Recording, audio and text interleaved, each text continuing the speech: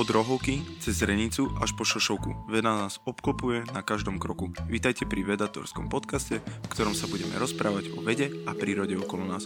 Moje meno je Jozef. A ja som Samuel. Podcast vzniká v spolupráci s denníkom SME. Ahoj Samuel, ako sa máš? Mám sa dobre a ty ako? Mal som sa už lepšie, ma sekol v krku, takže som taký človek, čo sa otáča celým telom. To je mi ľúto, ale v niečom sa tvoj fyzický stav zlepšuje, lebo kedysi si nosil okuliare a už ich nenosíš. Wow. Áno, a veľmi dobre si týmto spravil vlastne k téme, ktorú dneska máme. Okuliare na farbosleposť. Znie to troška ako sci-fi, ale myslím si, že dosť veľa ľudí už videli tie obrázky alebo tie videjka, kde farboslepé deti, farboslepí ľudia, čo celý život žijú s farbosleposťou, dostanú okuliare, vďaka ktorým vidia. Ale asi začneme úplne od začiatkov. A sú strašne krásne tie videá, to len chcem podotknúť, že to je neskutočné, že keď srdcička vytečí. Hej, také, že so cute. Začneme základmi asi, že čo je svetlo? Učili sme sa asi aj v škole, že svetlo môže byť častica aj vlna, tak ako to je, Samko? No, nebudeme sa tu teraz púšťať do tajov kvantovej mechaniky, ale... Ja, dobre, sorry. V podstate tak najjednoduchšie povedané je, že svetlo je elektromagnetické vlnenie s konkrétnymi vlnovými dĺžkami a keď interaguje s hmotou, tak interaguje vo forme fotónov. Čiže takých malých guličiek, ktoré interagujú napríklad s elektrónmi. V podstate toto ale vôbec nebudeme potrebovať, že aká je presná definícia svetla. Je nám len o to, že svetlo je elektromagnetické vlnenie. A elektromagnetických vlnení je strašne veľa a líšia sa svojimi vlnovými dĺžkami. Svetlo má akú vlnovú dĺžku? Teraz sa vo veľkom riešili napríklad, že 5G siete, ale máme mikrovlnné svetlo, máme rádiové vlny, máme rentgenové žiarenie, gamma žiarenie, ultrafialové. Toto je všetko svetlo. Jediný rozdiel je v tom, že aká je vlnová dĺžka tohto svetla. A ruka v ruke s vlnovou dĺžkou ide aj aká je energia tohto svetla. Čiže napríklad rentgenové svetlo má oveľa väčšiu energiu ako rádiové vlny. Preto si môžem bezpečne pustiť rádio, ale rentgenovať by som sa mal... Nebezpečný rentgen si nemôžeš pustiť. Hej, idem na záhradu a dám si takú polhodinovú dávku rentgenu. Ale idem na záhradu a dostanem dávku ultrafialového žiarenia napríklad, ktoré už môže byť nebezpečné. Aj tam má vysokú energiu. A má vyššiu energiu ako viditeľné svetlo, takže môže poškodzovať už napríklad DNA a podobne. Preto ultrafialové svetlo môže spôsobovať poškodenie zraku alebo vyvolať rakovinu. OK, ale dobre. Rýchlo vie bez ísť cesty, to je zase fajn. Vráťme sa teda k svetlu, ktoré je viditeľné. Viditeľné je svetlo len určitých vlnových dĺžok. Čiže elektromagnetické žiarenie je všelijaké, ale také elektromagnetické žiarenie, ktoré dokážeme vidieť a ktoré teda voláme viditeľné svetlo, má vlnové dĺžky zhruba medzi 400 až 800 nanometrami, s tým, že nanometer je miliardina metra. Takže veľmi malé vlnové dĺžky sú to. Malé svetielko. Áno, taká malá vlnka. Myslíš mikrovlnka? Wow. Okay. Nemohol si odpustiť.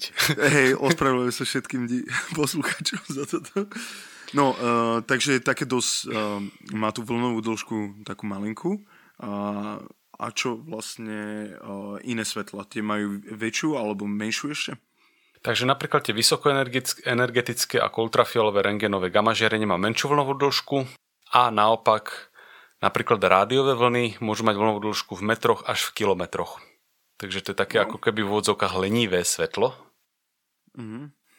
Ale akože nie lenivé, ale vieš, proste tak sa viac ťahá. Dobre to znie, je to lenivé svetlo. Tak.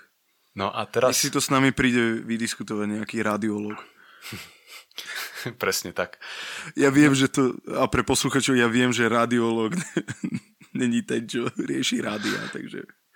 A aby som teraz len tak ešte trošku presnejšie povedal, tak červené svetlo odpovedá elektromagnetickému žiareniu okolo 650 nanometrov. Zelené svetlo 530 nanometrov a modré svetlo 430 nanometrov. No a obaja máme radi skupinu Modré hory a Modré hory majú jednu vetu vo svojom rapovom texte inšpirovanú Vedatorom, A Bennett tam repuje, že modré hory majú 450 nanometrov, lebo to niekde v takom texte vedátora vyčítal. Ja aj kvôli modrému svetlu. To je to modré svetlo. Čiže modré svetlo má najmenšie vlnové dĺžky a červené svetlo má najdlhšie vlnové dĺžky. A v podstate, keď naše oko zachytí elektromagnetické žiarenie, ktoré má viac alebo menej, tak ho nezachytí, nezareaguje na ňo. A keď ho zachytí oko, tak sa stáva signálom pre mozog. Vlastne toto viditeľné spektrum, tak to asi si môžeme nazvať, alebo viditeľné svetlo. Ja si to zhrubom predstavujem ako, že dopadne svetlo na oko, na sietnicu a zmení sa na pípnutie. Čo samozrejme neurológovia teraz zatínajú peste, že to je neodborné vyjadrovanie, čo samozrejme je. Do stola. Ale z pohľadu fyzika, akože moja práca končí tak, keď sa z toho stane ten signál. Vieš, keď sa to zmení na nervový vzruch. Svetlo sa zmení na nervový vzruch na niečom, čo sa volá, že čapík. Tyčinky a čapíky si možno pamätáš?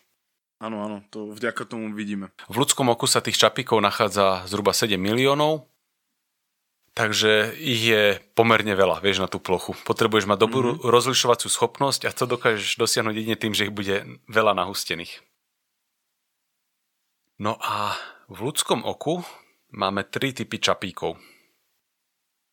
Jeden je citlivý hlavne na červené svetlo, čiže na svetlo v okolí 650 nanometrov. Druhý je citlivý na zelené svetlo, čiže na 530 nanometrov plus minus. A tretie je na modré svetlo, čiže zhruba tých 430 nanometrov. Označenie tých čapíkov, namiesto toho, aby to bolo RGB, tak je, že LMS, ako long, medium and short. To RGB by bolo dokonalé. RGB by bolo dokonalé, nazvalo sa to takto LMS. OK, pamätáme si. Aspoň sa ľudia prinútia zapamätať si, aké sú tie vlnové dĺžky. Hej. No a nebudeme sa úplne zapodievať tým, ako presne fungujú čapíky, ale ide v podstate o takú interakciu proteínov, že máš tam proteín, na ktorý keď dopadne svetlo, tak on sa dostane do vyššieho energetického stavu a keď potom do ňoho späť spadne, tak tá vypustená energia sa zmení na signál, ktorý vyráža do mozgu. Aha. Tá biochemia za tým je samozrejme extrémne zložitá a nebudeme zachádzať úplne do tých tajov, ale ide v podstate len o to, že dopadne fotón s istou energiou na čapík, excituje tam proteín a ten proteín, keď sa vráti do svojho základného stavu, tak vyšle tú prebytočnú energiu vo forme signálu. Čiže vytvorí taký ten nervový stimul. Keď sa toto deje v oku, tak vlastne my rozpoznávame farby, keď tomu správne rozumiem, akože... Alebo tie vlnové dĺžky toho svetla rozpoznávame tak lepšie.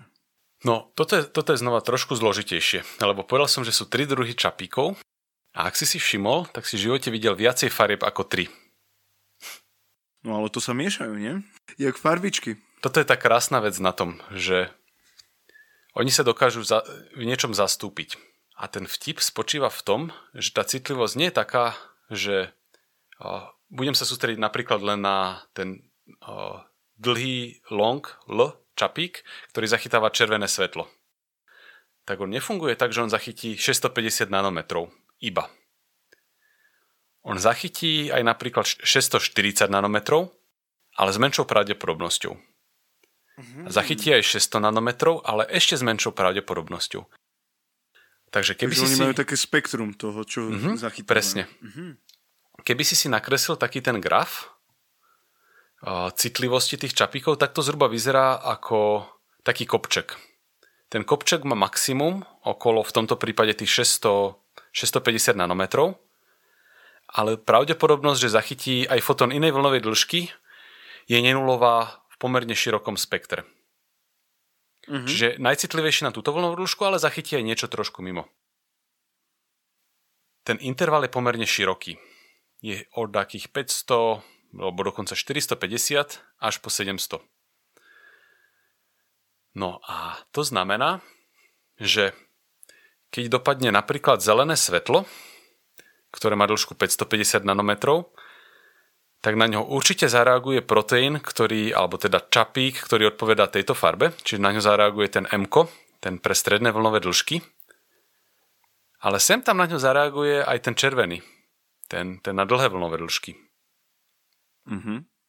Keď pošleš napríklad svetlo, ktoré je niečo medzi modrou a zelenou. Taká, čo to je, taká azúrová, akvamarinová, ja neviem. Vieš ty? Do tohto nechoďme. Do tohto nechoďme. Predstavte si farbu medzi zelenou a modrou na dúhe. A keď si neviete predstaviť, tak opýtajte sa z vašej priateľky, alebo mamy, alebo sestry. Hej, ináč toto akože, nechceme byť že sexistickí, ale naozaj výskumy ukazujú, že ženy dokážu identifikovať a pomenovať viacej farieb ako muži. To je proste fakt. A dokonca väčší počet mužov je farboslepých. Hej, to som ani nevedel, že majú teda predispozíciu na toto. Nejakých 12% mužov je farboslepých, má nejakú formu farbosleposti a žien je to myslím, že len 3%. Akože bez hamby priznám, že u mňa spektrum fareb má asi 8 rôznych. Jaký špecie? 8. Také zvládam tie dúhové a možno ešte 2 naviac. Hej. Dobre, aby sme... chytí to vlastne nejaký... Vie to zachytiť aj ten červený, aj ten zelený, napríklad tá farba medzi tou zelenou a červenou. A čo vlastne vtedy spravia, že keď to chytia? To je vlastne teraz tá finta. Trošku lepšie sa to bude... Dobre, tak príde tam farba, ktorá je niekde medzi zelenou a červenou. Dajme tomu taká oranžovo-hnedá. A v takomto prípade, čo sa deje, je, že sem tam to zachytí aj ten zelený receptor a sem tam to zachytí aj ten červený receptor. Čiže keď ide čisto červené svetlo dopada na čapíky, tak pípajú len tie červené čapíky. Keď ale prichádza niečo medzi zeleným a červeným svetlom, tak pol na pol pípajú zelené a červené čapíky. A keď dopadá napríklad niečo čisto modré svetlo, pípa iba modrý čapík. Keď dopadá modré, do ktorého je tá zelená trošku reznutá, taká tá trošku akvamarinová alebo čo, tak pípa, že prevažne modrý, ale sem tam pípne aj zelený. A toto je vlastne tá informácia, z ktorej mozog vie zreprodukovať, aké je to svetlo. S pomerov, v akom pípajú alebo v akom vysielajú signál 3 rôzne druhy čapíkov. Keď je to čisto signál z jedného z nich, tak povieš, že jasné, toto je čisto napríklad modrá. A keď mu prichádza taká kombinácia, tak on sa naučí, že tu prichádza taká kombinácia, túto kombináciu označím ako akvamarinová a budem ti ju vo vedomí zobrazovať takto. Takže vlastne vďaka tomu, že nie sú naladené len na tie 3 farby, ale vedia chytať to väčšie spektrum, tie čapíky, vidíme ostatné farby okrem. Presne tak. Čiže v podstate mozog nevidí farby. Na mozog sú privedené kábliky, nervové spojenia a on z pomeru...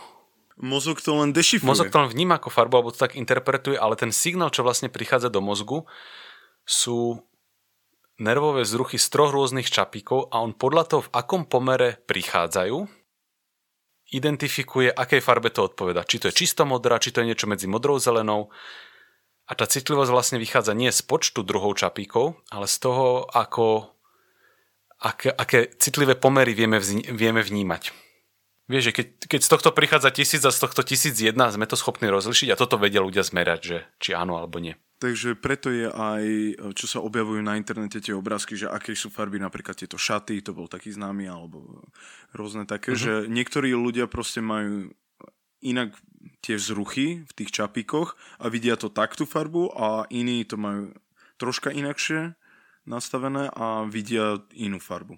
Tak, s tým, že len taká zaujímavá poznámka, že z pohľadu fyziky, teda koncept farby neexistuje. Fyzika nepozná červené svetlo. Fyzika pozná svetlo s vlnovou dĺžkou 850 nanometrov, ktoré má energiu toľko a toľko elektronvoltov, ale to, že tomuto svetlu odpoveda červená farba, to je interpretácia mozgu.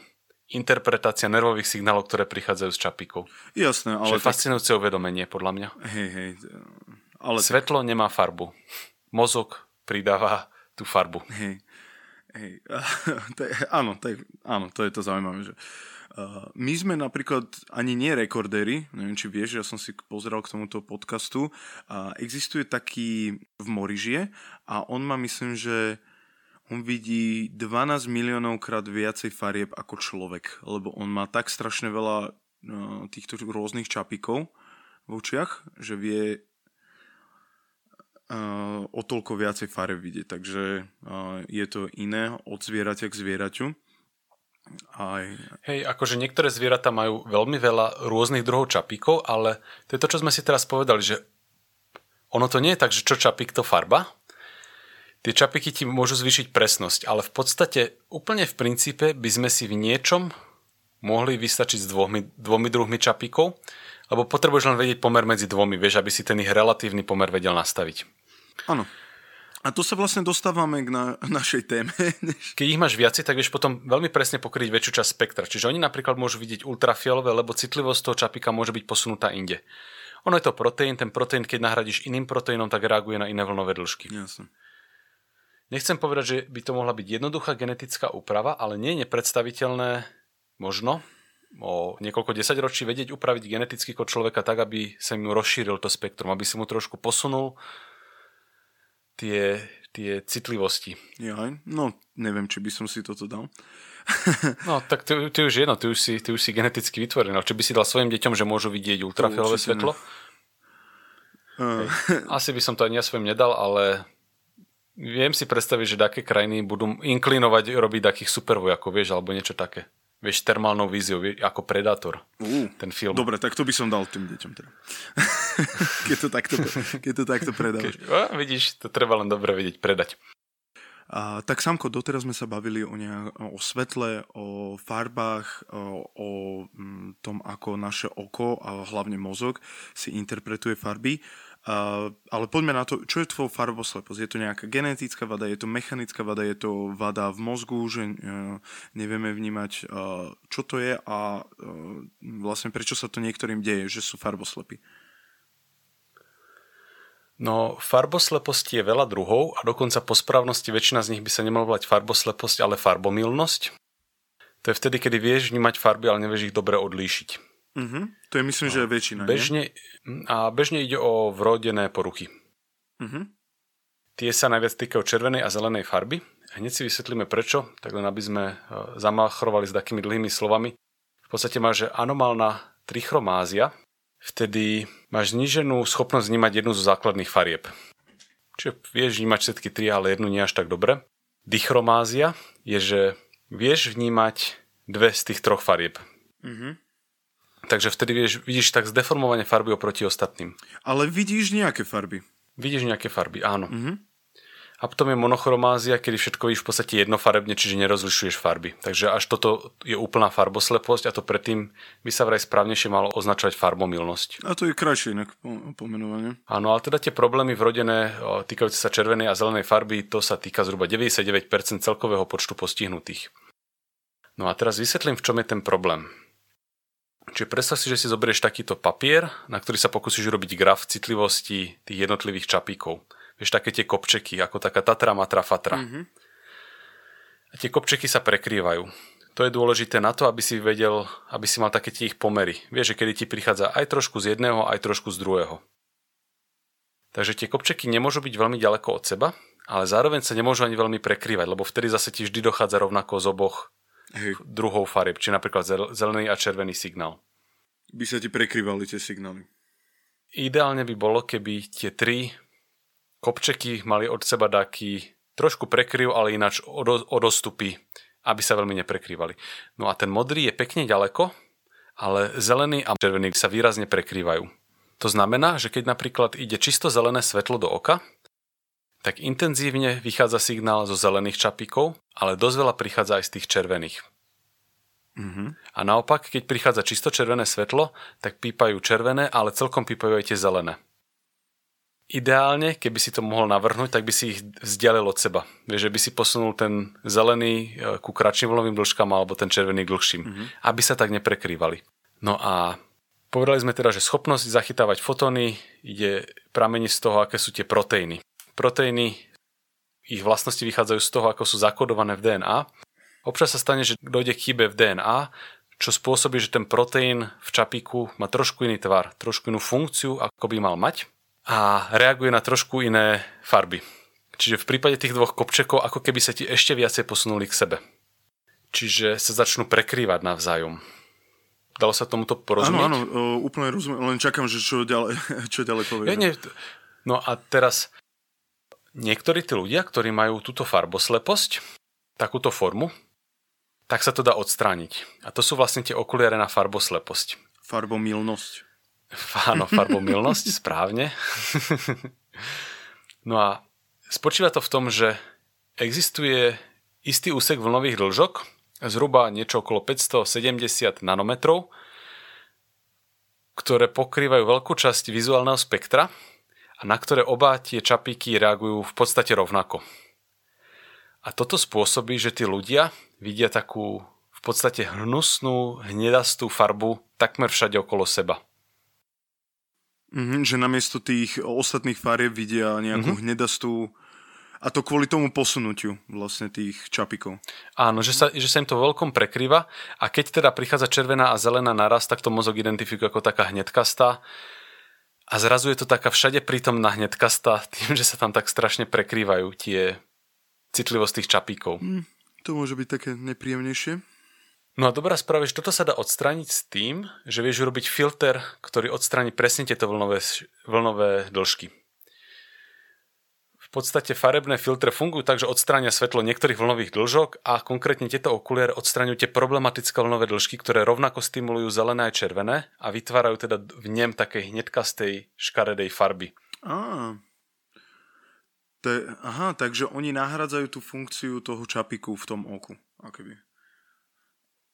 Alebo skorej pomáhajú tomu čapiku, aby správne fungoval? Tak. Oni zabrania vniknutiu svetla, ktoré metiete čapíky, lebo tým, že sa veľmi prekrývajú, tak tam reagujú obe naraz. Napríklad takéto svetlo tých, koľko to vychádza, myslím si, že 545 nanometrov zhruba, tak ono rovnako stimuluje červené aj zelené u nich. A toto robia u ľudí, ktorí vidia bezproblémovo, ale u nich je takéto spektrum, ktoré vyhodí ako výsledok hnedú farbu rozšírené, tým, že tie ich spektra citlivosti sú k sebe bližšie.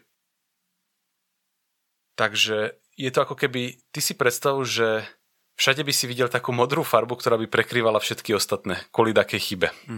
Vieš, že napríklad by si mal veľmi citlivý modrý čapík. Tak tie okuliare by spravili takú bránu. Obrali by ťa o tú modrú, ale zároveň by ti tým odstránili to, čo ti bráni vidieť všetko ostatné. Chápem. Tak to je úžasné. A aká je to stará technológia tieto okuliare? Fúha. Či dostal som ťa?